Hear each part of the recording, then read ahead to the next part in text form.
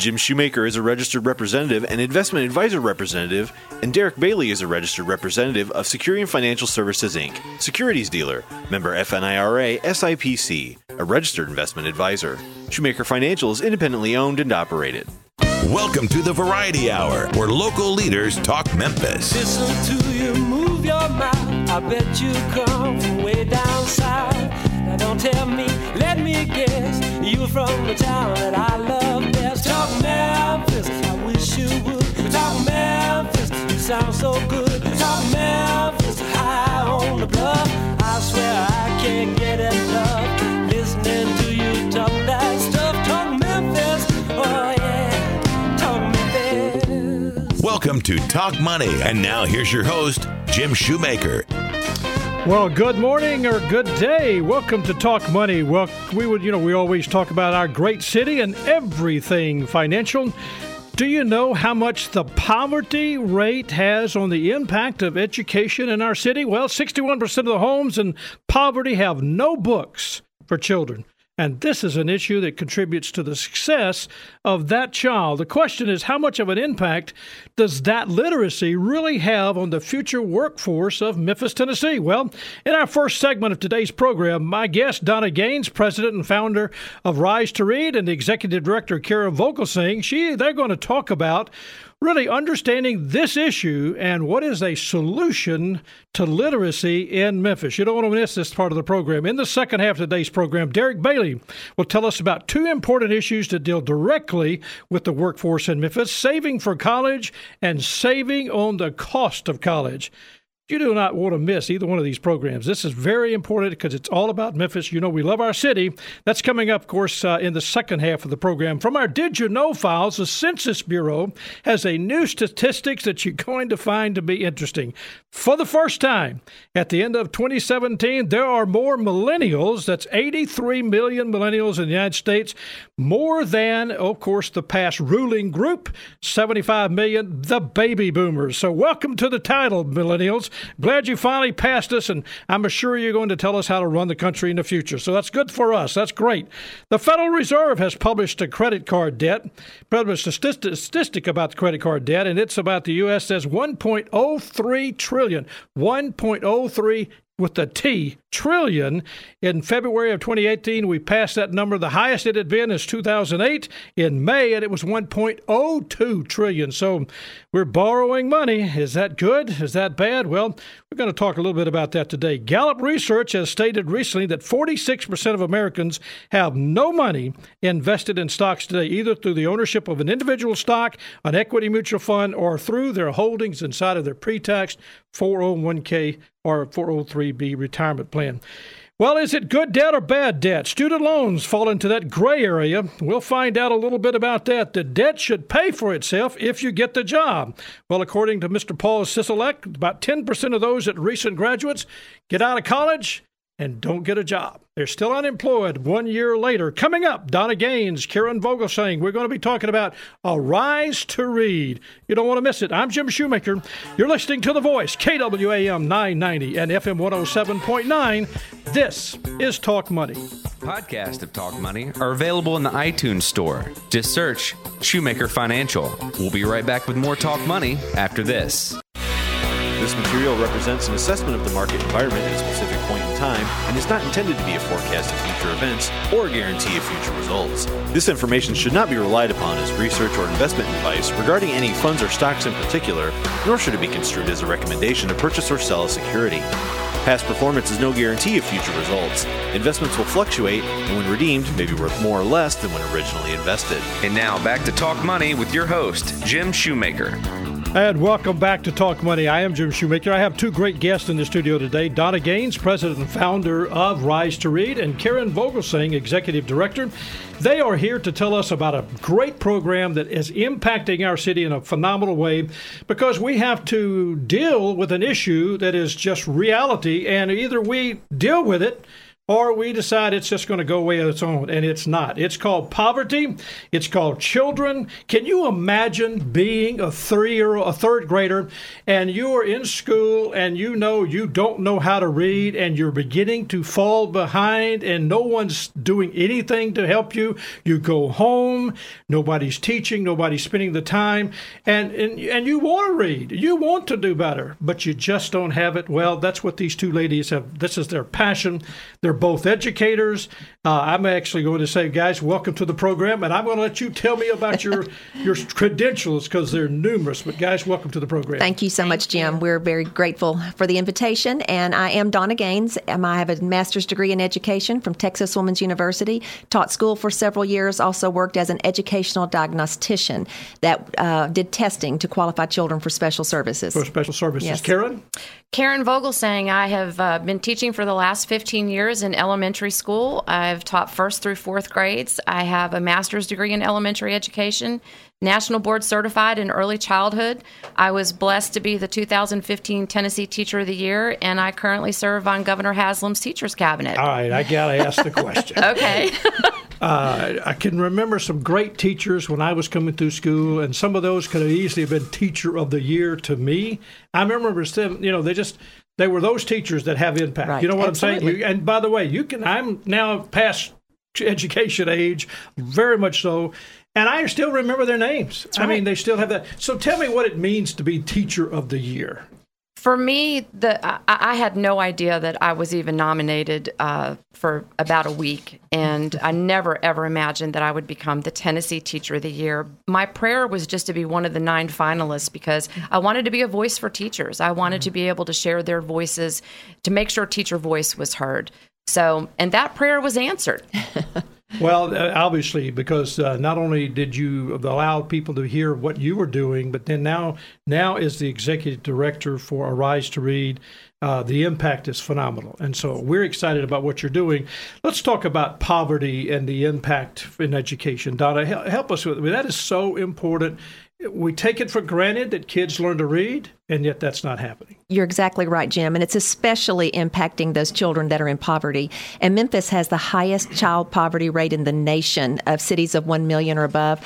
Currently, 44.7% of our children are living in poverty. And this is important because a child in poverty by the 4th grade is already, on average, 3 grade levels behind their more affluent peers. So that child you were talking about in 3rd grade that recognizes he or she cannot read, they're becoming frustrated, and at some point they're going to give up, and they become a behavior problem and eventually probably a dropout. You know, one of the things you guys, when we were talking about the program, that 61% of the homes in poverty don't have books for their children. And is that because the parents don't see the importance, they can't afford it, or what? I mean, we have a great library, or is it just something that it's just not on their minds? It's not on their minds to a large degree, but also in Tennessee, we have many programs that provide books for families, but because so many of them are transient, they don't update those addresses. If a family's evicted and they're leaving quickly, they only take what they can get into their vehicle to transport to wherever they're going to live. So books and those kinds of things get left behind. But the reason that statistic is so important is because that's the statistic that most closely correlates with reading success, even more so than the parent's education level.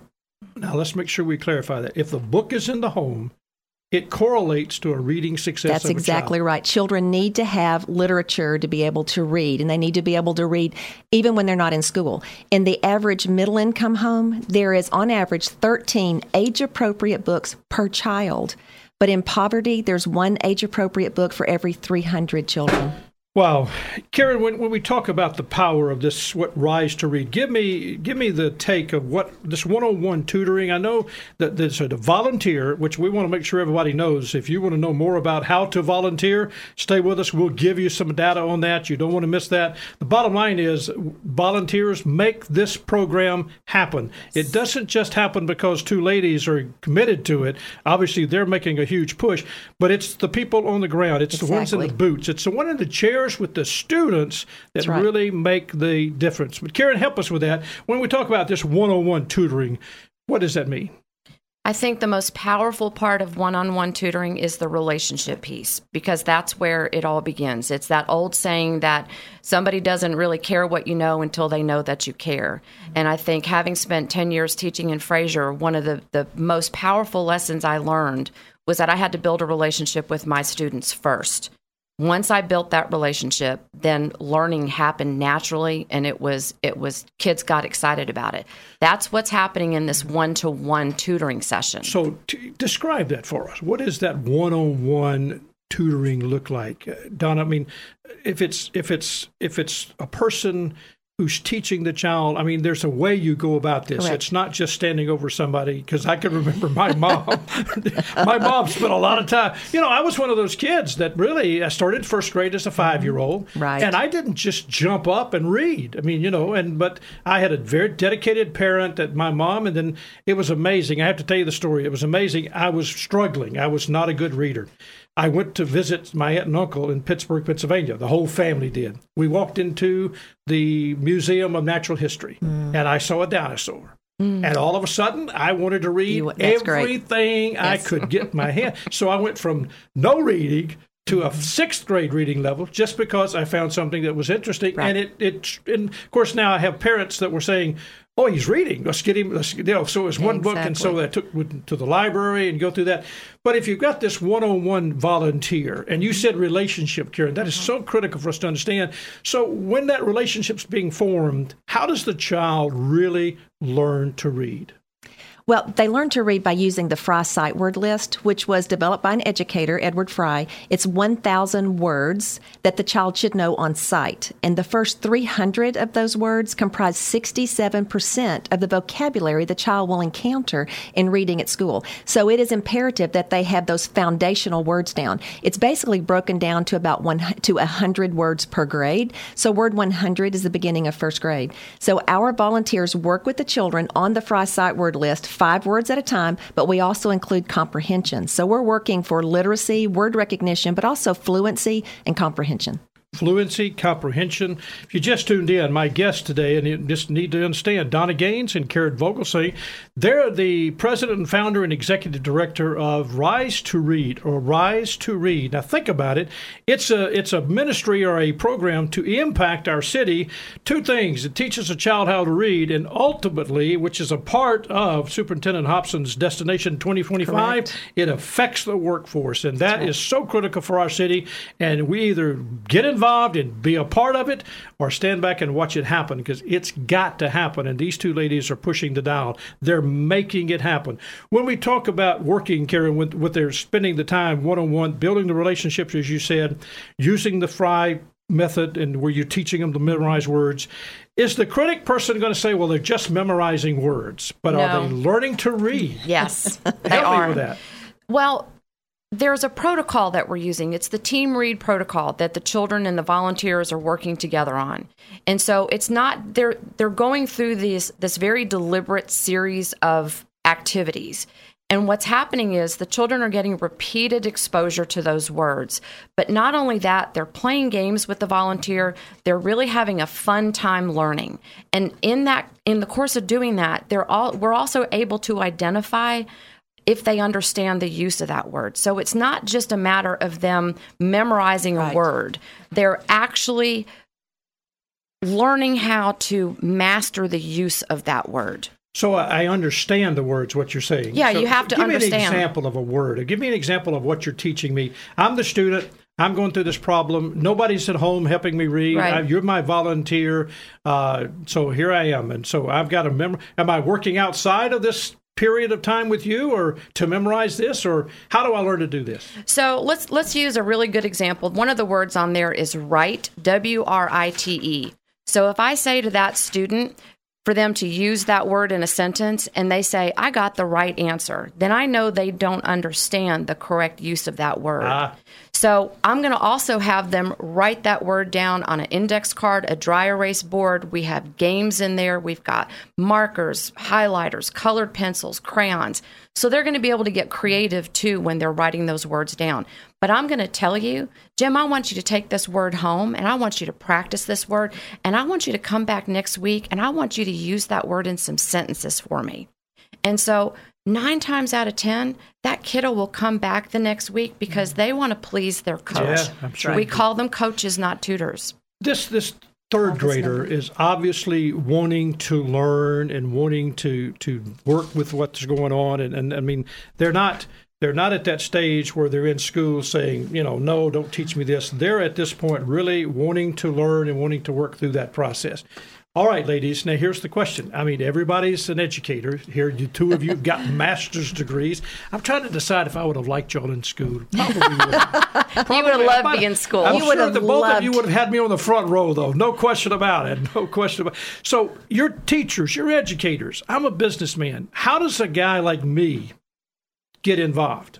Talk about the non-educator, because, I mean, you need volunteers. You're talking about a massive movement. Exactly. This is not a few people trickling in. Right. You have so much of a demand. I mean, talk about the demand, but talk about how you use non-educators. We use non-educators, and one of the beauties of the program is that anybody who can read and has a heart for children can do this, because it is not using phonics or anything you'd have to have an education degree to do.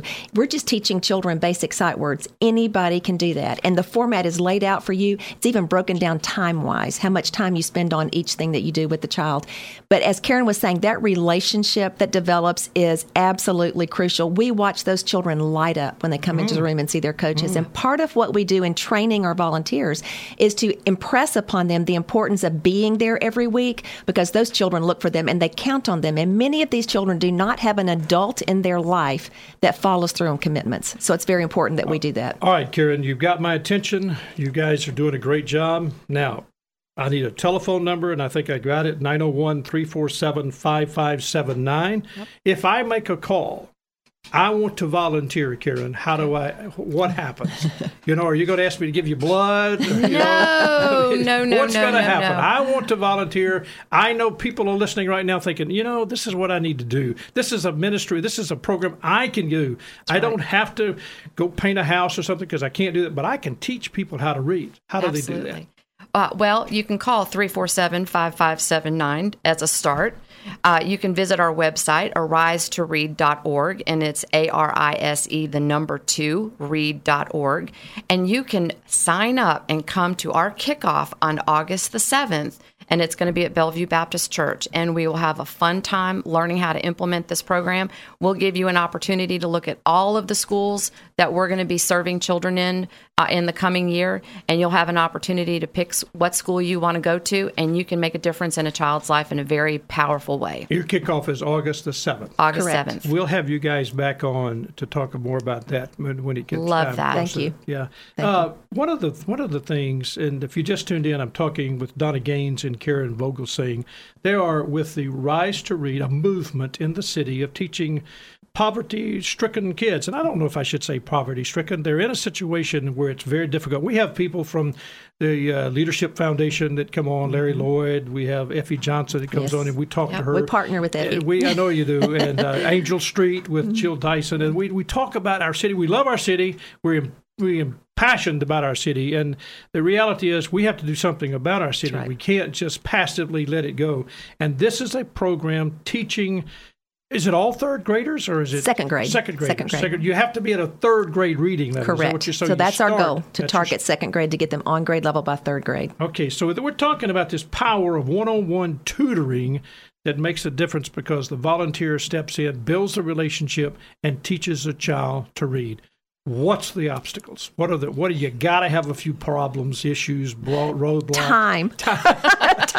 God only gave us 24 hours. What are you guys wasting time? The demand is so great, Jim. It's honestly, it's a struggle for us to keep up with it. We have principals who literally call us weekly, begging us to get adopters for them. We are currently in 28 schools in Shelby County with over 1,000 volunteers that we're overseeing. Did you see that when you started this? Did you envision No. We were going to go after one school, Treadwell Elementary, which is our pilot school. Right. And Treadwell was on the priority list, which is the lowest 5% in the state. And they were actually an I-zone school, which means they're the lowest of the low.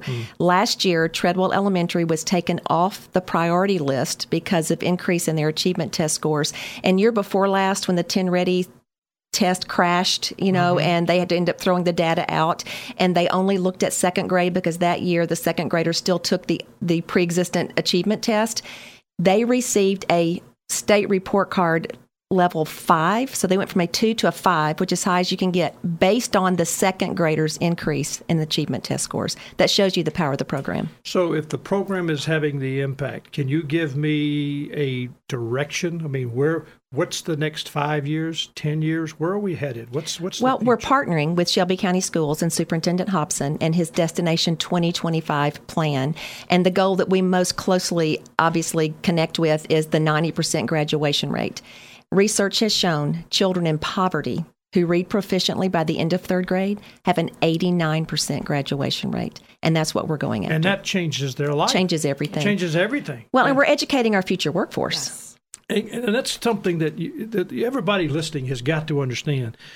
I can't say this enough. You either have to say, I am going to be a part of something and I can have an impact, or I'm just going to pass it up and let go do something else or not. When we bring a program like this, it's met our smell test. It's gone through our vetting that we're saying, here's a program that is directed at people, for people, and not just the directors that set it up. Leadership Memphis, you've talked about before with Larry Lloyd. Rise to Read here. You've got these guys. Angel Street with Jill Dyson. We've talked about all kinds of Effie Johnson with the Christian Community Center. The bottom line is this is a program that is dedicated to touching, as Karen said, building relationships. The telephone number 347-5579. Give them a call. Go on the website risetoread.org. That's correct. That's .org. Right. It is an education program having an impact on our city, making something happen, and not just being a passive onlooker. You are going to be a volunteer that has an impact on a student. And remember this. You remember that second grade teacher? Well, you could become that coach that kid remembers when they graduate, and you had such an impact on them because you spent some time with us. Let's come back. Go ahead, Donna. And all it costs the volunteers 1 hour a week. 1 hour a week. Well, we're going to come back, and I was going to tie all that together for you. So I want to really find out a few things. I've got a couple of questions together. We're going to take some time here to do something. We'll be back in a second. But you're listening, of course, to KWAM 990, The Voice, FM 107.9. Donna Gaines, president and founder of Rise to Read. Karen Vogelsang, executive director. They're having an impact on our city. We're telling you how to become a volunteer. I'm Jim Shoemaker. This is Talk Money. Be sure to like us on Facebook. Just search Shoemaker Financial. We'll be right back with Talk Money after this. Neither Securian Financial Services, Inc. nor Shoemaker Financial are affiliated with Donna Gaines, Karen Vogelsang, or Rise to Read. And now back to Talk Money with your host, Jim Shoemaker. Well, you've been listening to Donna Gaines and Karen Vogelsang with Rise to Read. You're finding out how much poverty has an impact on education. 61% of the homes in poverty have no books for children, and this contributes to their reading success. We're talking about a program, a ministry that is having an impact. It's going to have an impact not only for teaching that child, but ultimately the workforce in Memphis, and that's critical for our overall city. We love our city, and when you think about a child who's in that second grade who's learning to read because a volunteer is taking their time to spend time with a child to teach them to read, what kind of an impact can you say to our city? But think about it this way. What kind of an impact is it on you, the volunteer? Karen, help me with that. You've got, the biggest need. I mean, is it financial or is it really, tell me what's your biggest need? The biggest need, Jim, is warm bodies. We need everybody in the city of Memphis, in Shelby County, to lock arms together because we either rise together or we fall together. I have always told my children when I taught school that if they can read, they can choose to be anything that they want to be. But we have to join together. We've got to lock arms together to make this happen for the children of our city. They deserve it. That's so critical. My mom, as I said earlier in the program, spent energy, got me involved ultimately to the reading. And now today I read about 20, 25 books a year. And I wouldn't think of not reading. Exactly. And I went for a period where I began to listen to books, all that was great. But that's not reading. Right. I hate to tell you. That's okay. I'm not knocking it. But the reading of a book, the having the book, holding the book, I can't imagine not having the ability to do that. We're talking about a huge impact on a second grader. Yeah, and absolutely. I just think that's critical for us to do. Absolutely. Donna, what do you see? Well, I want to go back to the stat that you quoted about 61% of homes in poverty not having books for children. We're trying to help change that in Memphis. Last year, we gave away over 10,000 new books to the students in our program. This year, we'll be giving away almost 20,000 books. At the end of the year party for the children in May, they all receive a backpack, and each one of them have 6 books in it, a summer workbook, the 1,000-word Fry Sight word list, as well as a parent guide with suggestions for the parents on ways to help their children. Research shows that if a child just reads 6 books during the summer, they maintain their reading gains. So we're making sure every one of those children has 6 books for the summer. The 6 books. I hate to do this. I'm going to pause just for a second because I was headed in a direction, but I want to ask the question, what happens to the parent? I mean, the parents all of a sudden, are the parents readers? Or are the parents not readers? Many times they are not. Sometimes the parent's working a couple of jobs and they're just not, they don't have the time to read with their child. So we tell the children, read to a sibling, read to a stuffed animal. Yeah. Just read when you get home. So that's crucial. And the parent guide gives suggestions for the parent because sometimes it wasn't modeled for them. Right. So they need somebody to break it down for them and give them some helpful suggestions. The vast majority of parents want their children to succeed. They just haven't been equipped to help them do that. And you're doing the equipping. We're seeking to do that. Well, that's, if you just tuned in, I've been talking to Donna Gaines and Karen Vogelsang with Rise to Read. The telephone number, if you want to become a part of that, 901-347-5579. They have a kickoff banquet coming up in August the 7th. Did I say it right? Kickoff is it's actually a brunch. We do it in the morning, correct? Let's make it a no, I'm just kidding. Banquet's fine. Whatever you want to call it, Jim. You talk about warm bodies. Donna, you need financial help and businesses? Of course, yes. And we're partnering with businesses now. And last year we had a pilot with a business adopting one of the elementary schools. Diversified Conveyors and Barnhart Crane joined together and adopted Alcee Elementary and allowed their employees time off to go tutor an hour a week. And they did an incredible job. In fact, their children averaged learning over 400 words. Word 400 is the beginning of 4th grade. These are second graders. And on average, the children had a 400-word game. Well, we're talking about success. Donna Gaines, Karen Vogelsang, Executive Director, and Donna Gaines, President and Founder. Rise to Read, 347-5579. They have been here telling us about this program. You, the volunteer, needs to get involved. We thank them for being a part of the program. Thank you, guys. Thank you, Jim.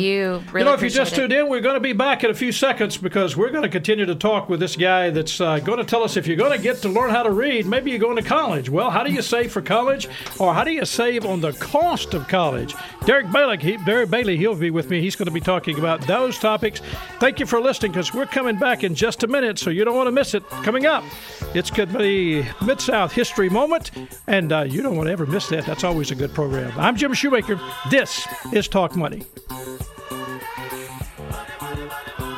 If you have questions you'd like to have answered on the program, email them to talkmoney@shoemakerfinancial.com. We'll be right back with Talk Money after this. Memphis changed forever in 1909 when W.C. Handy first came to Beale Street. A song originally written for E.H. Crump's mayoral race established Handy as the first blues musician when the sheet music was published 3 years later under the title Memphis Blues.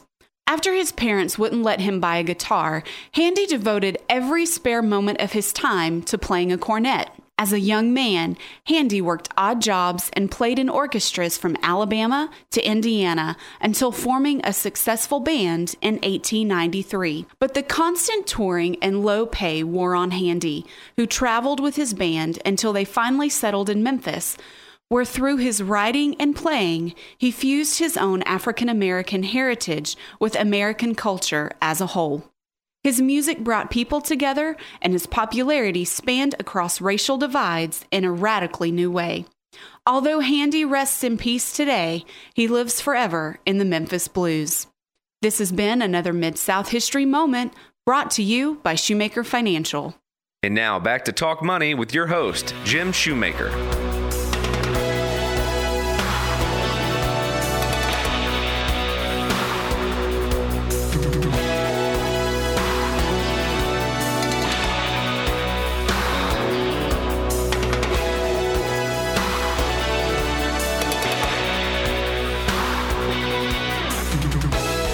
Well, welcome back. Just a powerful program today. We've been talking, of course, with Donnie Gaines and Carol Vogelsang, Rise to Read. Don't forget to be a part of that volunteer program. But now I've got Derek Bailey, and the question that so many people ask is, all right, I want to go to college, or my kids want to go to college, so how do I save for college? And saving for the cost of college, as I told you earlier, is, do you have that debt, that student loan? Is it good debt or is it bad debt? Well, student loans fall into that gray area. They can be considered good debt because the money you're borrowing is to attend school. If your ticket to earning a degree is getting hired to a well-paying job, is getting a college education, well, maybe that's the good part of that debt. Here's the problem. The debt should pay for itself, but if you end up, as Paul Zizolek says, you're 10% of those kids that are recent graduates age 20 to 24 remain unemployed after graduation, maybe it's bad debt. Maybe you shouldn't. Well, whether it's good debt or bad debt, it's not today's program. We're talking about planning ahead, thinking about it, and making sure that if your child wants to go to college, that you can save for college. Derek, welcome to the program, sir. Thank you. Glad to be here. You talked about preparation for today's program. We were asking you, when did you start saving? I loved your answer. When did you start saving? When we first saw the ultrasound with the kids, we got triplets. So well, that's enough right there. Absolutely. So we started saving immediately, and we were fortunate in that regard that, over time, because we had a long runway, we weren't landing on an aircraft carrier. We were more or less landing on long runway like at Memphis International. There you go. We were able to save money, put it away, and fund and put 3 kids into college. So here's the problem that so many parents think about. And I mean, according to Gallup, you talked about this, that between 2001 and 2015, that the chief financial concern for a lot of parents was simply to say, and Gallup's coming out with this, my biggest concern is my child's education and paying for that, because they would like to not have that child come out of college with either them having a debt or their own personal debt. Correct. Absolutely. You see some of these student loan debts coming out, and they're kind of like you said, they're unmanageable. Mm-hmm. It's very tough. Can't find a job, can't pay it off. So it's a big concern for the parents, and the parents want to be able to, the best they can, pay for that so they don't fall in that situation. Well, I was reading the article by Mr. Zizolek, and he made a comment in 2016, $1.2 trillion was the student loan debt in our country, and that's a lot of money. It is. And, you have to think about that. So the average cost of tuition and fees is going up, and so that's continually pushing us forward. What's your thoughts on this?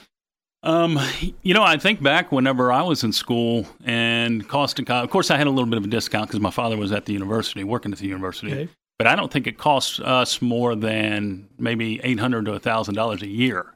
And if you look in 2014, we're looking at about $8,000 per year for public school, $22,000 out of state, and $30,000 for private. But now you can look, it's close to $100,000 for 4 years of public school, nearly $170,000 for private.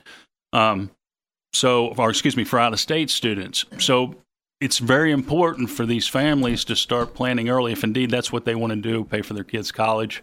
But what tends to happen, and we work with a lot of families in this regard, is they may get started, have good plans, good ideas, but life happens.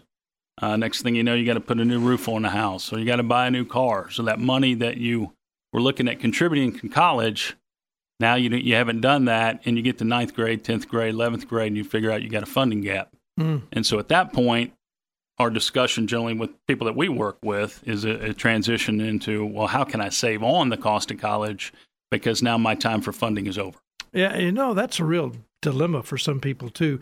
And I know you were talking about these statistics of $100,000 for 4 years for a public school and $170,000 for out of state. And I know that comes from an annual survey of colleges, and it's something we didn't just pull out of the air. Yes. So with people facing that, I can see why we're over $1 trillion in it. $100,000 for an education today is enormous. And when my kids went through, we had done the same thing, almost the same thing as the ultrasound, working to do that. Really, I have 2 daughters. They were not triplets, but that's an issue. And so what is the wake-up call? Because you said, you get into that point, you run into this dilemma, you've saved some money, but the roof or something. I know you counsel a lot of people with this, and this is not an easy discussion, because if I ask most parents, they want to say, I want my kid to go to college. I want to give them that opportunity. Whether they're college graduates or not, they're striving for that betterment for the child. And they're in a real frustration. You can sense that they're frustrated, or you can sense that they're just in this terrible problem or feeling that they're not accomplishing a goal. How do you handle that? Well, I think, one of the conversations we have with parents a lot is it's kind of, giving away the now for the future. So, do you want to take that vacation? Do you want to buy that new car?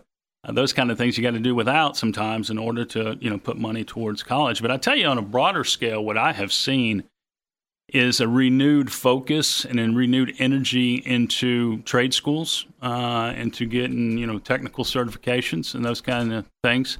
You look at, Tennessee Promise Program, renewed focus on that. And in talking to some high school principals, a lot of parents have become interested in that route as well, because those are good paying jobs. Electricians, plumbers, those kind of things. A big focus on that. You talk about that. Recently, I was talking to someone that is in the business, and they're running a plumbing company. It's a very successful company here, and he said, I can't find plumbers.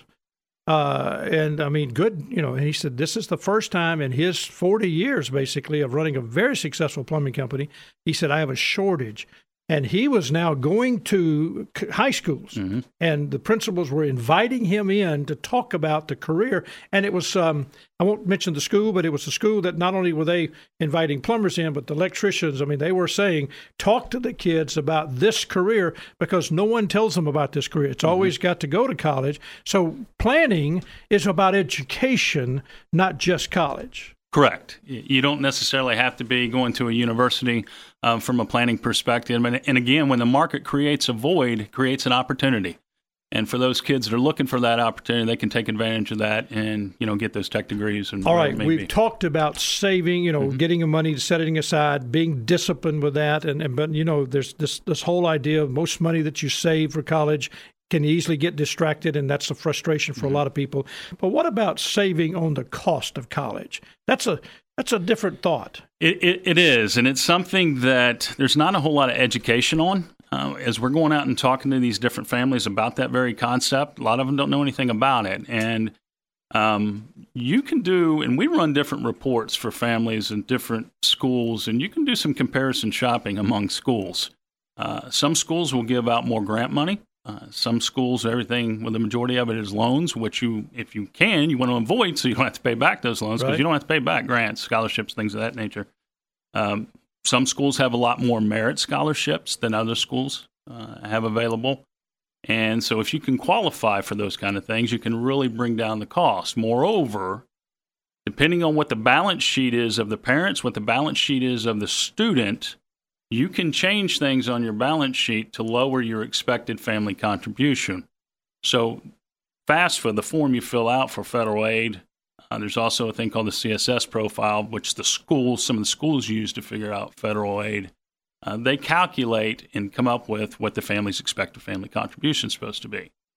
But if you have some assets that count against you, and some don't even figure into the formula. So if you're looking at qualified retirement accounts, that doesn't count. Life insurance doesn't count the cash value that's in the life insurance. Annuities don't count. But you see a lot of families, as we were talking coming over here, because of 2008, a lot of them are sitting on cash. Cash counts against you. And moreover, you have high incomes, that counts against you as well. Because according to the formula, that's expected to be paid for college. When you think through that process, and I liked what you were saying, if they just do their homework, but that's a difficult thing to manage. I know if you've been several high schools now, and you're introducing some parents, you've done a lot of seminars. If you would like to have Derek to come to your high school or to your church, or to just to help you and help other people like you to know more about saving for college or saving on the cost of college. His telephone number is 757-5757. Just call him and ask for Derek Bailey and say, I'm interested in the education thing, saving for college or saving on the cost of college. I know, Derek, you talk about the basic characteristics that someone should look at or look for when deciding the right saving vehicles. And I think that's critical for we need to cover that. Let's cover a couple of those, and we'll take a break and come back. But let's cover a couple of those. What are some of the basic characteristics? Well, I think the one that's most popular now is college 529 plans. That's the one you hear the most about. We get asked about those quite a bit. Great thing about 529 plans, they don't have necessarily contribution limits. There are gift tax considerations because the money that you put into the fund 529 would have a gift tax over the annual exclusion, be $15,000. You can use that against a lifetime exemption. I don't want to get into all that. That's complicated. But the best thing about it is it's tax deferred and you can get the money out tax free. So that's a popular one. And the parent can maintain control over the money, so they can decide where it goes and whatnot and how it can be used. Okay. But it needs to specifically be used from a tax perspective to get tax free for college costs. All right, you're listening to Derek Bailey. Of course, I'm Jim Shoemaker, and we're talking about saving for college or saving on the cost of college. Now, we're going to try to give you some very fundamental things when we come back. Fundamental statements as far as what are the things you should be looking for, whether it's a 529 plan, a Coverdell scholarship, whatever it is, what are some characteristics that you should look for? There's about 4 or 5 of them, 6 of them. We're going to make sure we cover those for you. You'll want to write them down. It'll be a filter that you can walk everything through that you're thinking about, and it'll help you make a decision.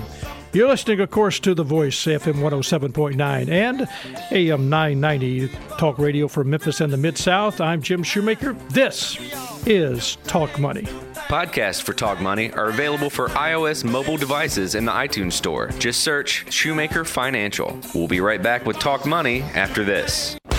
And now back to Talk Money with your host, Jim Shoemaker.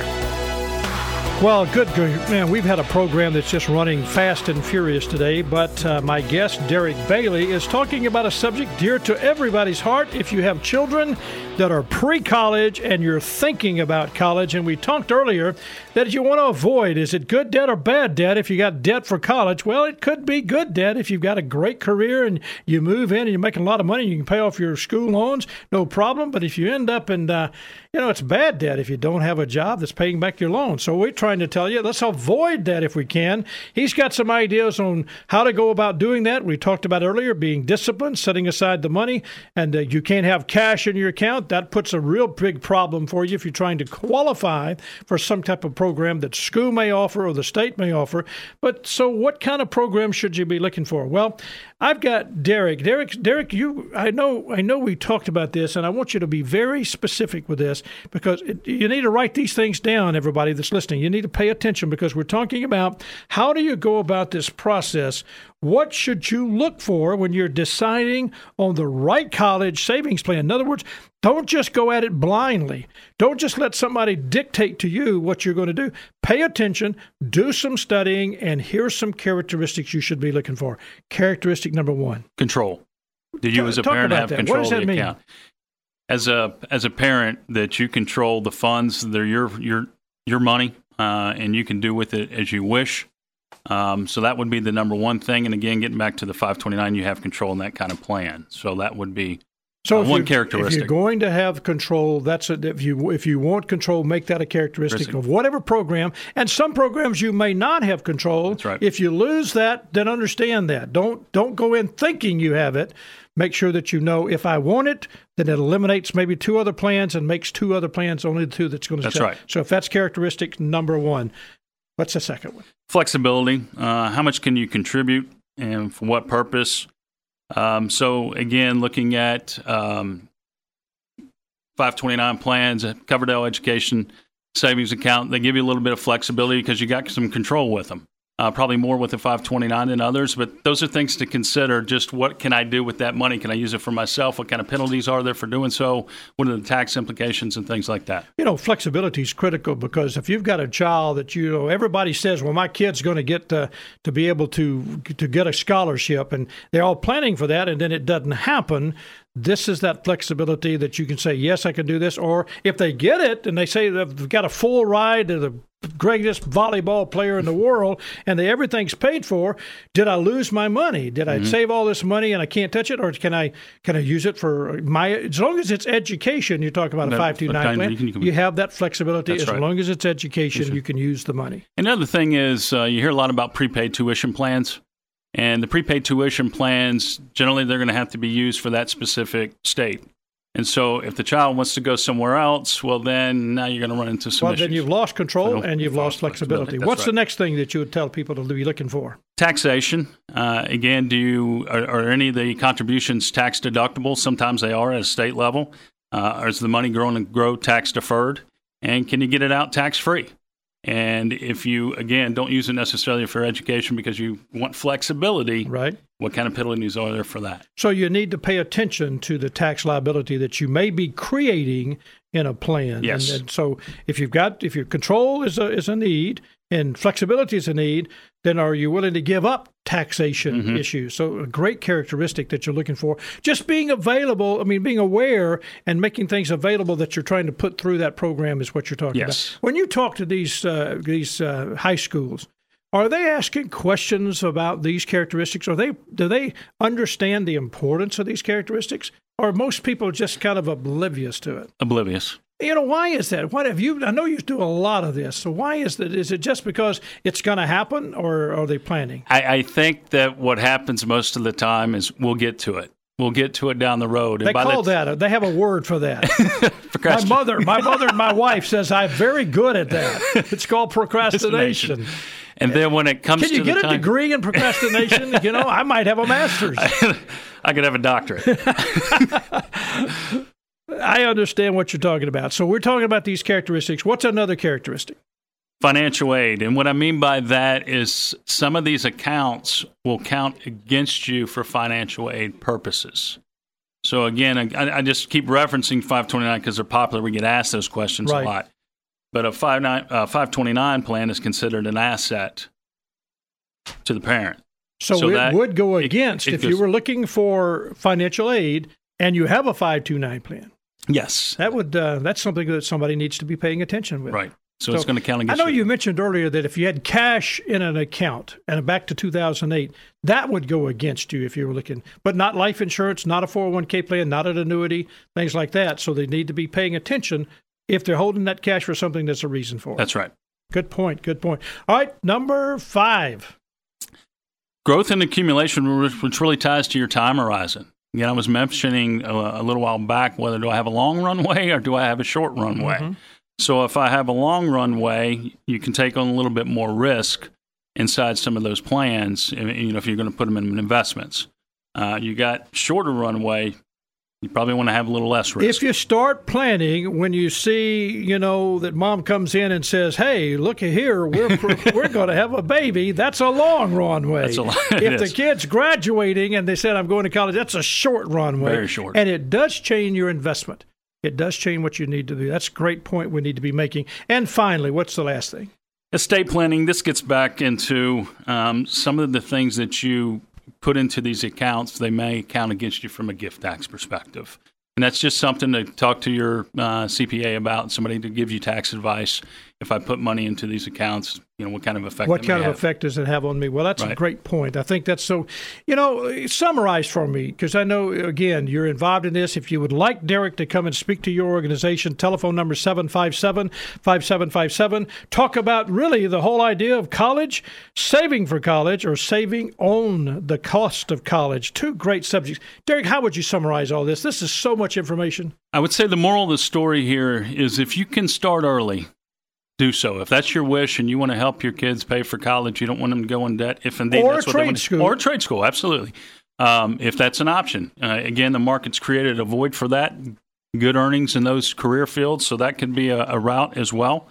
But if you can start early and your goal is to go to a university, 4-year university to get a degree, get started early. Kind of like we did. The other thing is on the backside, there's planning you can do there too. So don't assume that just because I've got a funding gap, that you still can't do some planning to lower your costs. Well, if you just tuned in, Derek Bailey, Shoemaker Financial, 757-5757, saving for college or saving on the cost of college. You might want to give him a call if you've got some issues that you're thinking about. Maybe you just saw that the fact is there's an ultrasound. We're pregnant. You got a long runway.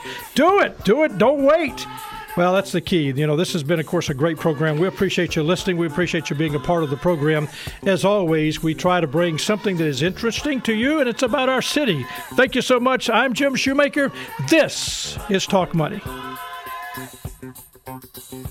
Talk Money is produced by Greg Ratliff. Guest and content coordination, Francis Fortner. Production assistant, Eleanor Moskowitz. Compliance officer, Tommy Armstrong. Mid-South History Moment, Rebecca Brazier and Drew Johnson. We'll see you next week on Talk Money.